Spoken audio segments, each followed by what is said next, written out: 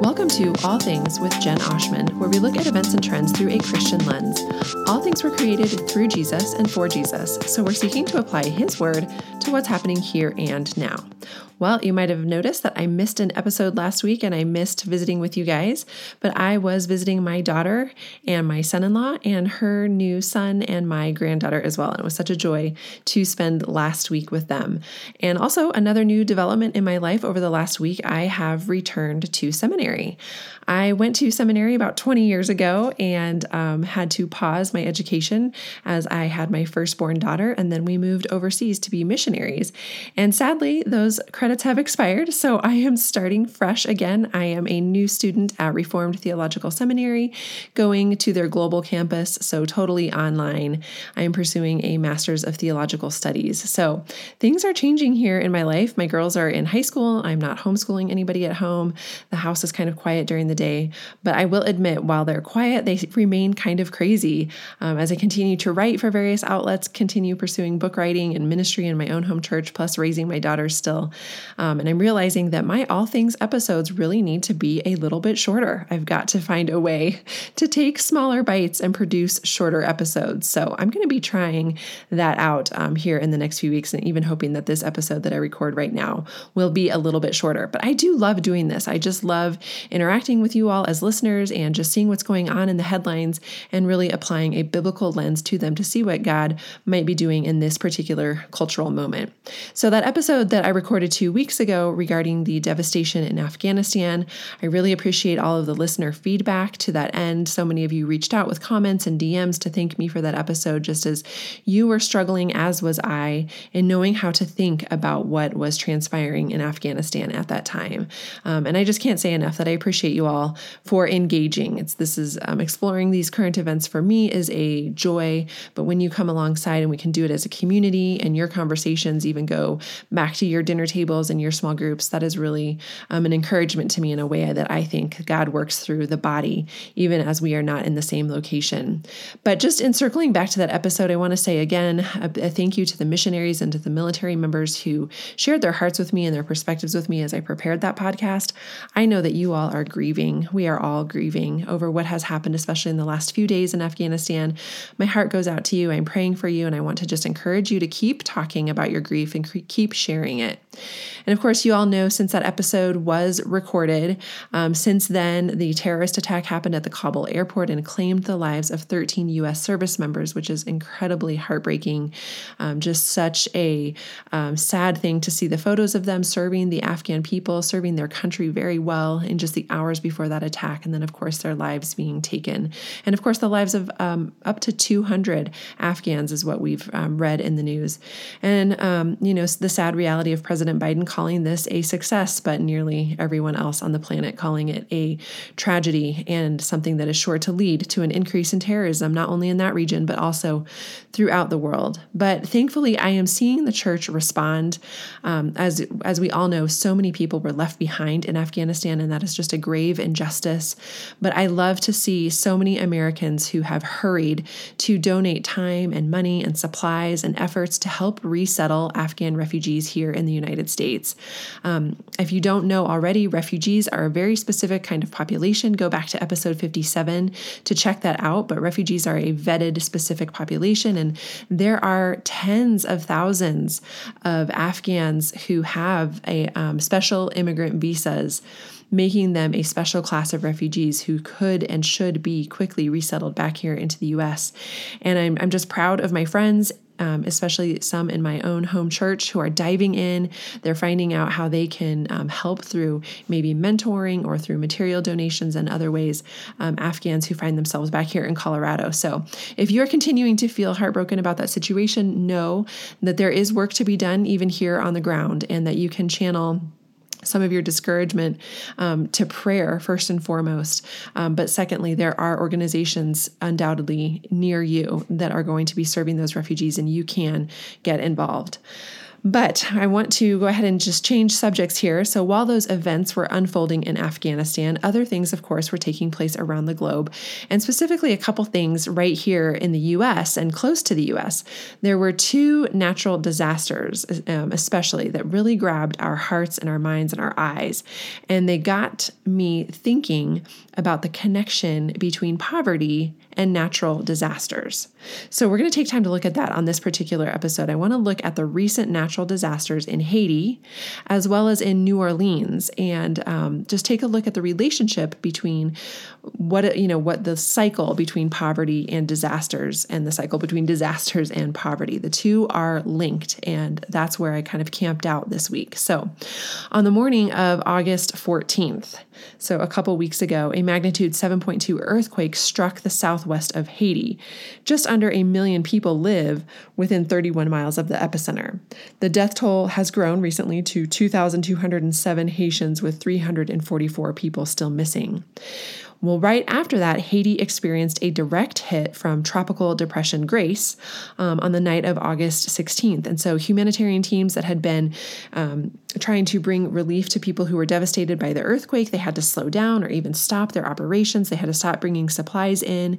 And then, of course, countless Haitians who had lost their homes or who were choosing to remain outside because they were afraid of aftershocks, they were huddled under tarps and just trying to find shelter now from this tropical depression, while it dumped inches of rain, caused landslides, which blocked highways and blocked relief efforts. So things in Haiti just over the last couple of weeks have been especially devastating, but that is in a backdrop of decades, lifetimes of other disasters and other things that lead to instability and a lack of peace in Haiti. So just in investigating kind of what the context of Haiti is, I want to just share and dwell on that here for the next couple minutes. But the UN said specifically, the back-to-back disasters are exacerbating pre-existing vulnerabilities. At the time of the disaster, Haiti is still reeling from this July 7th assassination of their president and still facing an escalation in gang violence since June that has affected 1.5 million people, with at least 19,000 displaced in the metropolitan area of Port-au-Prince. The compounded effects of an ongoing political crisis, socioeconomic challenges, food insecurity, and gang violence continue to greatly worsen an already precarious humanitarian situation. So the UN says 4.4 million people, or nearly 46% of the population, face acute food insecurity, including 1.2 million who are in emergency levels and 3.2 million who are in crisis levels. There's an estimated 217,000 children suffering from moderate to severe acute malnutrition. So the UN painting for us just a really bleak picture in the ways that things like politics, socioeconomics, gang violence, as well as food insecurity, and even these natural disasters all play into one another. The World Bank says, in addition to the challenges posed by the pandemic and the political stalemate, Haiti remains highly vulnerable to natural hazards, mainly hurricanes, floods, and earthquakes. More than 96% of the population is exposed to these types of shocks. So in other words, almost everybody in Haiti is really vulnerable or exposed to what's going on to these various disasters.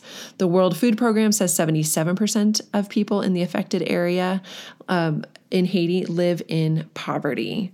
And Human Rights Watch says protracted political instability and gang violence in 2020, often with state ties, so gang violence with state ties, meaning that gang activity is related to those who are in political power, contributed to the Haitian government's inability to meet the basic needs of its people, resolve longstanding human rights problems, and address humanitarian crises. So that's kind of the situation that's going on in Haiti. Haiti's obviously nearby, just a neighbor of the United States. And so to think of that kind of suffering taking place right here in our own hemisphere, not too far away, it's just really overwhelming, honestly, quite paralyzing even, and just causes so much grief as we think about Haitian families, children, people born into that situation, and really just taking hits from all sides of life there. Okay, well, moving stateside then to another disaster that was unfolding kind of at the same time that the disaster in Afghanistan was unfolding on August 29th. So now this is just a few days ago. Hurricane Ida, as you know, made landfall as a Category 4 storm southwest of New Orleans. The storm was one of the most intense hurricanes to ever hit the state, with sustained winds of 150 miles per hour, causing widespread power outages, flooding, and at least 4 deaths. Hurricane Ida struck Louisiana exactly 16 years after Hurricane Katrina devastated New Orleans in 2005. So obviously all of us just sort of glued to the TV or glued to our social media, seeing Hurricane Ida hit New Orleans and just remembering the devastation of Hurricane Katrina. Well, Ida was the 5th most powerful hurricane to strike the U.S., and some low-lying communities remain largely underwater even today. Roughly 1 million homes and businesses still have no electricity, and health officials have said that more than 600,000 people lack running water. Now, the death toll there has risen to at least 6 after today a coroner confirmed that a 65-year-old woman had drowned in her home. And police in Maryland, so now the hurricane has moved north, but police in Maryland say that a 19-year-old man was found dead in an apartment complex flooded by heavy rain from Ida's remnants. The staggering scope of the disaster shows that probably total damage from Ida could be $50 billion. So the National Guard troops are there in New Orleans right now. They're handing out meals, handing out water, handing out tarps to people in Louisiana. In New Orleans, they've got 7 places, that's what they said today on the news anyway, where people can get a meal and sit in air conditioning. The city's using 70 transit buses as, quote, cooling sites for residents to visit and charge their phones, get some water, and cool off, because apparently temperatures there today were over 100 degrees. So very, very hot. So as these 2 specific tragedies were unfolding, like I said, and this is oftentimes what just happens with me and all things, is I will be hearing the news. I listen to a lot of different news outlets every single day just because it's a passion and interest of mine. And I just kind of wonder about things. And so as what's going on in Haiti was happening, and then New Orleans is happening, with, of course, Afghanistan happening overseas, just kind of wondering, what is it like? What is life like in those specific circumstances? How are people coping? And what I heard from multiple different news outlets is, especially in Louisiana, that people who chose to ride out the storm, who rode out the hurricane, vowed that they will never do that again. In other words, they said, we hunkered down this time, we stayed in our homes this time as we have in the past, but this was so scary, this was so terrifying. Homes and buildings were blown away by such fierce winds, and that was so scary, they say they will never do that again. Well, here I am in Colorado, landlocked, obviously, and there's a part of me listening to these stories going, why didn't they evacuate?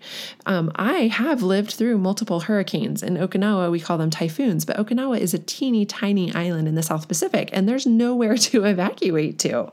So we could not evacuate. And so buildings on Okinawa are built out of concrete, and you just hunker down, but they would be awful. The wind would be so fierce, and it would be howling. We would lose power. Tons of water would come in the windows and under the doors.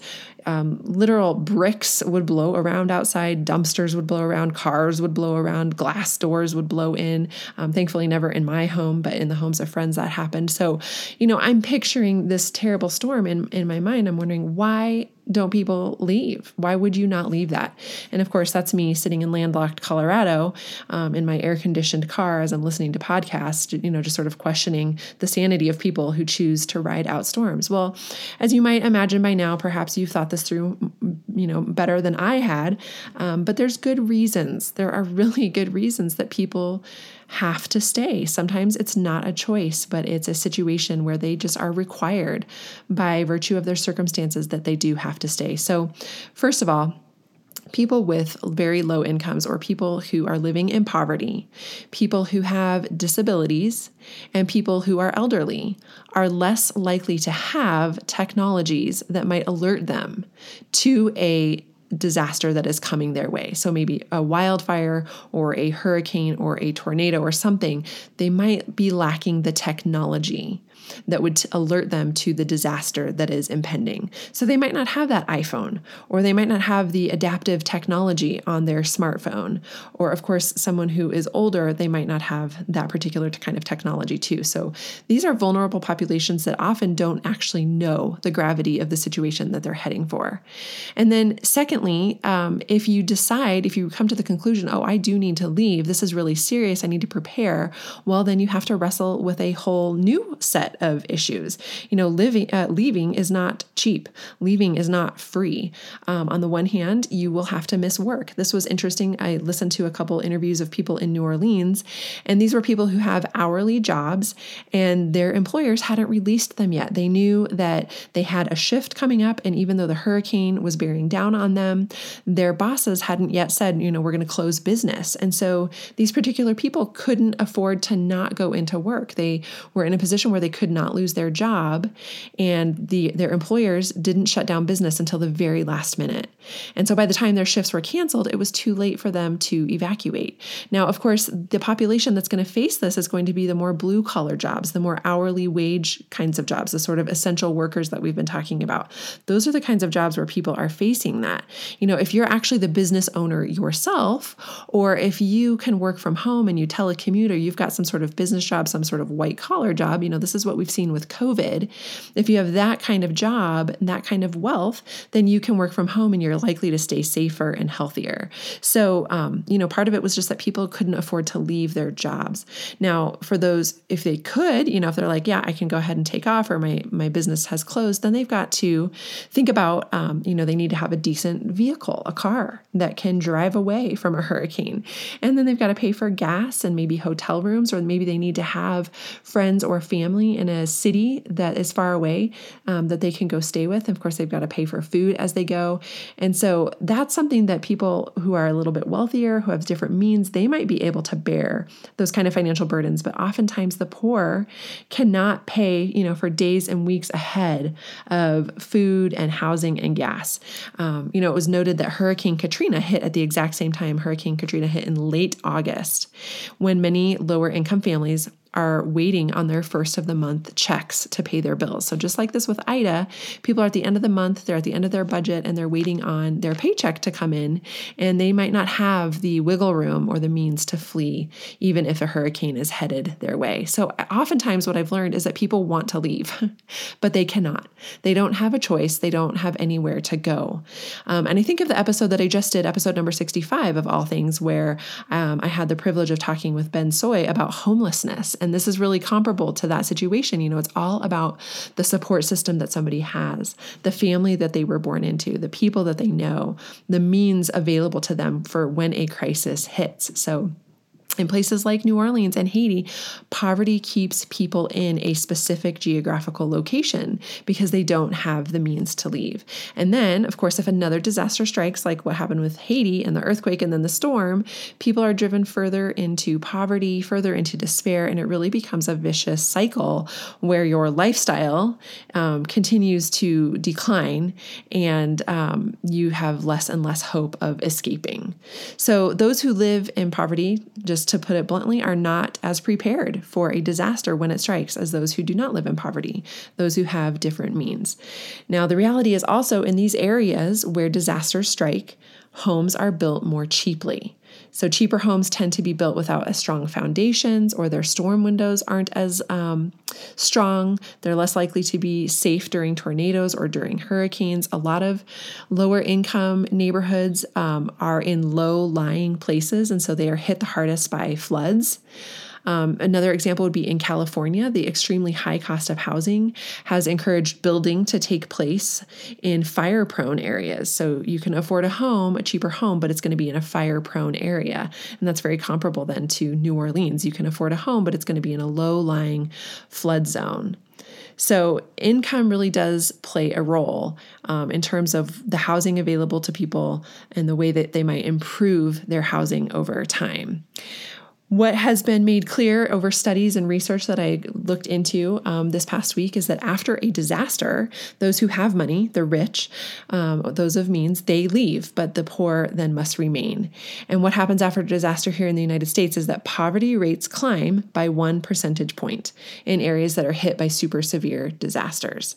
And so that suggests that people who aren't poor are migrating out, and that people who are poor are migrating in. So when a disaster strikes, those who can leave and those who can't stay, and then even those who are impoverished as well, might migrate then to that disaster-stricken area. What I found really interesting was that residents were more likely to migrate out of counties struck by natural disasters after FEMA was created. So this is the Federal Emergency Management Agency, and they come into communities when a disaster strikes. And what happens is they bring in federal funds that flow to victims of disasters, but they come mainly in the form of non-place-based programs. So something like unemployment insurance or food stamps. So that's support or income that's not tied to your location.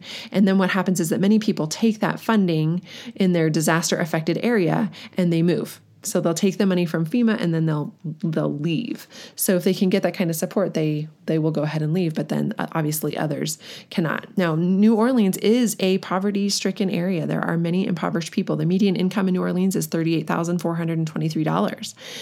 The New Orleans poverty rate, according to recent data, is 23.8%. Only 17% of New Orleans can access the internet through a smartphone, and 20% have no access to the internet whatsoever. And 1 out of 5 New Orleans households lacks access to a car. So those are some tough things. If you don't have a smartphone, if you don't have much income, if you don't have access to the internet, if you don't have a vehicle, these are obviously all things that are going to impact the way you ride out a hurricane. So for those who were born into poverty in New Orleans, for example, and they live in it and they grow up in it, and then they've got these disasters that happen, they have to ride storms out, they have to stay behind, and it becomes a really difficult cycle to escape. And so research just shows that the poor will face growing exposure to natural disasters because of this cycle that happens. And then for those who stay, life does get harder because then there's fewer jobs available, right? So all the buildings and all the restaurants and schools and hospitals, whatever was there, those things are closed for a time, or maybe they never reopen again. So life gets harder. There are fewer jobs. There are increased expenses. Renters face instability because they don't know what their landlords are going to do, or there's a housing crisis. There's fewer options for housing, spiked rents, no vacancies, surging demand. They're left behind in a dire situation where fewer resources and higher expenses. So anyway, starting to bring this episode to a close, kind of wanting to just round it out. My curiosity was, how do poverty and natural disasters interact with one another? And I sensed there was more to the story. And now I do understand that there really is, that many people cannot leave their areas where disaster strikes because of poverty. So how do we as followers of Christ respond? What do we do with that? I mean, we are inundated with these images. We are seeing through media, social media, on our phones all day, every day. We see what's happening. We all know what happened in New Orleans and what happened in Haiti. And it can feel paralyzing, can't it? It can just feel like, boy, this is awful, but I don't know what to do. So I think where we want to start as believers is simply with caring for the poor, is not allowing ourselves to become so overwhelmed that we're paralyzed, or we just feel like, you know what, this is too big and I don't know what to do and I just really can't go there. But just really pressing into it and saying, no, these are image bearers. These are people created by God on purpose and for a purpose. These are some of them, my brothers and sisters in Christ. These are people who God has made. So how can I move toward them? And of course, the scriptures are just so clear about God's love for the poor and how he wants us to love the poor. Psalm 41, blessed is the one who considers the poor. In Proverbs 19, whoever is generous to the poor lends to the Lord. In Luke 6, blessed are you who are poor, for yours is the kingdom of heaven. Paul talks about in Galatians chapter 2, remember the poor. That's the very thing I was eager to do. And our God, we know his character. We know his love. He is so kind. God's nature is to rescue. his desire is to serve the lowly. I mean, who he is our rescuer and our redeemer. He reaches down and lifts up those who cannot lift themselves. And so we want to strive to have a heart like that, right? We want to take after our Father in heaven and not be quick to maybe judge or belittle or distance ourselves from those who are going through disasters, but to be compassionate. So as far as participating in poverty alleviation in the United States, there are so many ways you could go. And far be it from me to counsel you in your specific community. But I will say this, I do have firsthand knowledge of the efforts on behalf of Samaritan's Purse, the things that they do. And they went into New Orleans and they brought a ton of relief immediately. And I've seen Samaritan's Purse respond well and responsibly throughout the United States and throughout the world. Now, I know there's various opinions about leaders of Samaritan's Purse and even the Christmas shoe boxes. There's no organization that's going to be without some controversy, but I just want to say firsthand experience with friends who work to alleviate suffering through Samaritan's Purse, and it's a great organization. I think another really great way to always seek to alleviate suffering is by giving to churches in the area that are hard hit. So maybe looking up some churches in New Orleans that are in your network or your denomination and calling them and saying, how can we serve your body as you serve the community around you? Now, of course, alleviating poverty overseas, that can be really tricky too. We know so much of what's going on overseas because of the media, but it can be really paralyzing. We look at Haiti and we go, oh my gosh, what can I do? A book that I love that maybe you have read, it's a very well-known book, When Helping Hurts. That was incredibly helpful to me. You might check that book out. A documentary I viewed a few years ago called Poverty Inc. Their tagline is, fighting poverty is big business, but who profits the most? Poverty Inc. was a very eye-opening documentary. And I'm going to link all of this in the show notes as I always do. But I went to a private screening of Poverty Inc. a few years ago, and it was really cool because the filmmakers, who are not believers, it's not a Christian film, but they were there and they did a Q&A. And so a question from the crowd was, okay, what is the best way to alleviate poverty? And their answer matches with research that I did today. Their answer was child sponsorships, that really to invest in organizations that provide sponsorship programs for children, because those sponsorships will provide wraparound services to a child. So just by way of example, because my family has multiple Compassion children, we sponsor multiple children through Compassion International. That's what I'm most familiar with, and it is a really good child sponsorship program. What I can tell you is that kids who are sponsored by Compassion, they receive all of this wraparound care. So what do I mean by that? Meaning they get love and care at a specific facility. They receive education. They receive nutritional supplements, healthcare. They receive Christian education and support, and they receive recreational opportunities. So if you're a Compassion kid, on average, you will spend 4,000 hours in a safe and nurturing program, up to 1.5 years longer in high school, 18% more likely to be employed as an adult, 40% more likely to go to high school, 85% more likely to graduate college, 75% more likely to become a leader in your community. And now I'm not necessarily trying to do a Compassion International advertisement. My show is not sponsored in any way. But I just would say that it has been a good experience for our family. And we have seen how when the children that we sponsor are in settings that are devastated by some sort of natural disaster, the care that they get, the kids, because they're connected to that specific community center, they get food, they get healthcare, they get mosquito nets, they get vaccinations, they get what they need. And so I've just seen it be really fruitful. And I will say that our family has spent some time in Thailand. One of our daughters is from Thailand.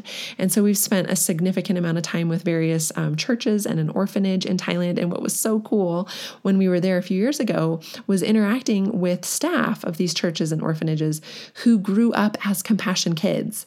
So they were now adults who working in the community as social workers or pastors or staff at an orphanage. And they had been raised through Compassion International. They and their siblings and their families received the support of Compassion International. So to see them as adults thriving and then caring for people in their community was really cool. So child sponsorship actually is a really great way to seek the alleviation of poverty. And so when disasters strike, then you're already invested in caring in a holistic and long-term way for a child somewhere. Maybe not where that specific disaster happened, but chances are a disaster will come and you will have already invested in that that particular child and his or her family. So let me just close this out and say, when we see disasters like this happen, it can be so overwhelming and it can be paralyzing. I think, sometimes we're quick to be like, well, I would have evacuated, I would have avoided whatever. I think sometimes we're quick to sort of soothe ourselves to think like, well, maybe these people have brought disaster on themselves, or I would not let that happen to me, or whatever. But the truth is, reality is people are born into these communities and born into these settings, and then oftentimes are trapped in a spiral of poverty and disaster, and it gets harder and harder to get out. And so whether that's New Orleans or Haiti, this is a cycle that is very difficult to escape. And for you and I, who were born in the United States in a community where we have privilege, where we have wealth, where we were born was not up to us. That was just God's grace and kindness. But we are not meant to spend it on ourselves. We are meant to spend it on the Lord and those that He loves. We are meant to love God and to love neighbor. So may we use our wealth and our stability and our peace and our, the skills and the things that He's given us to pour out on behalf of the poor.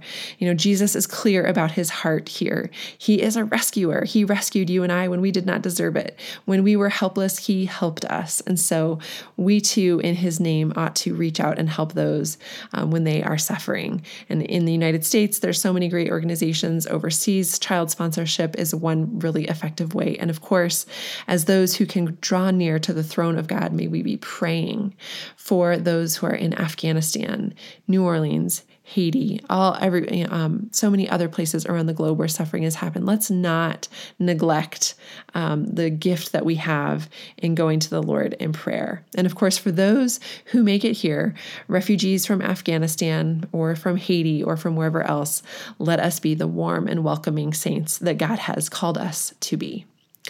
Thank you, friends, for listening to All Things with me, Jen Oshman, where we look at events and trends through a Christian lens. All things were created through Jesus and for Jesus, so we're seeking to apply His word to what's happening here and now.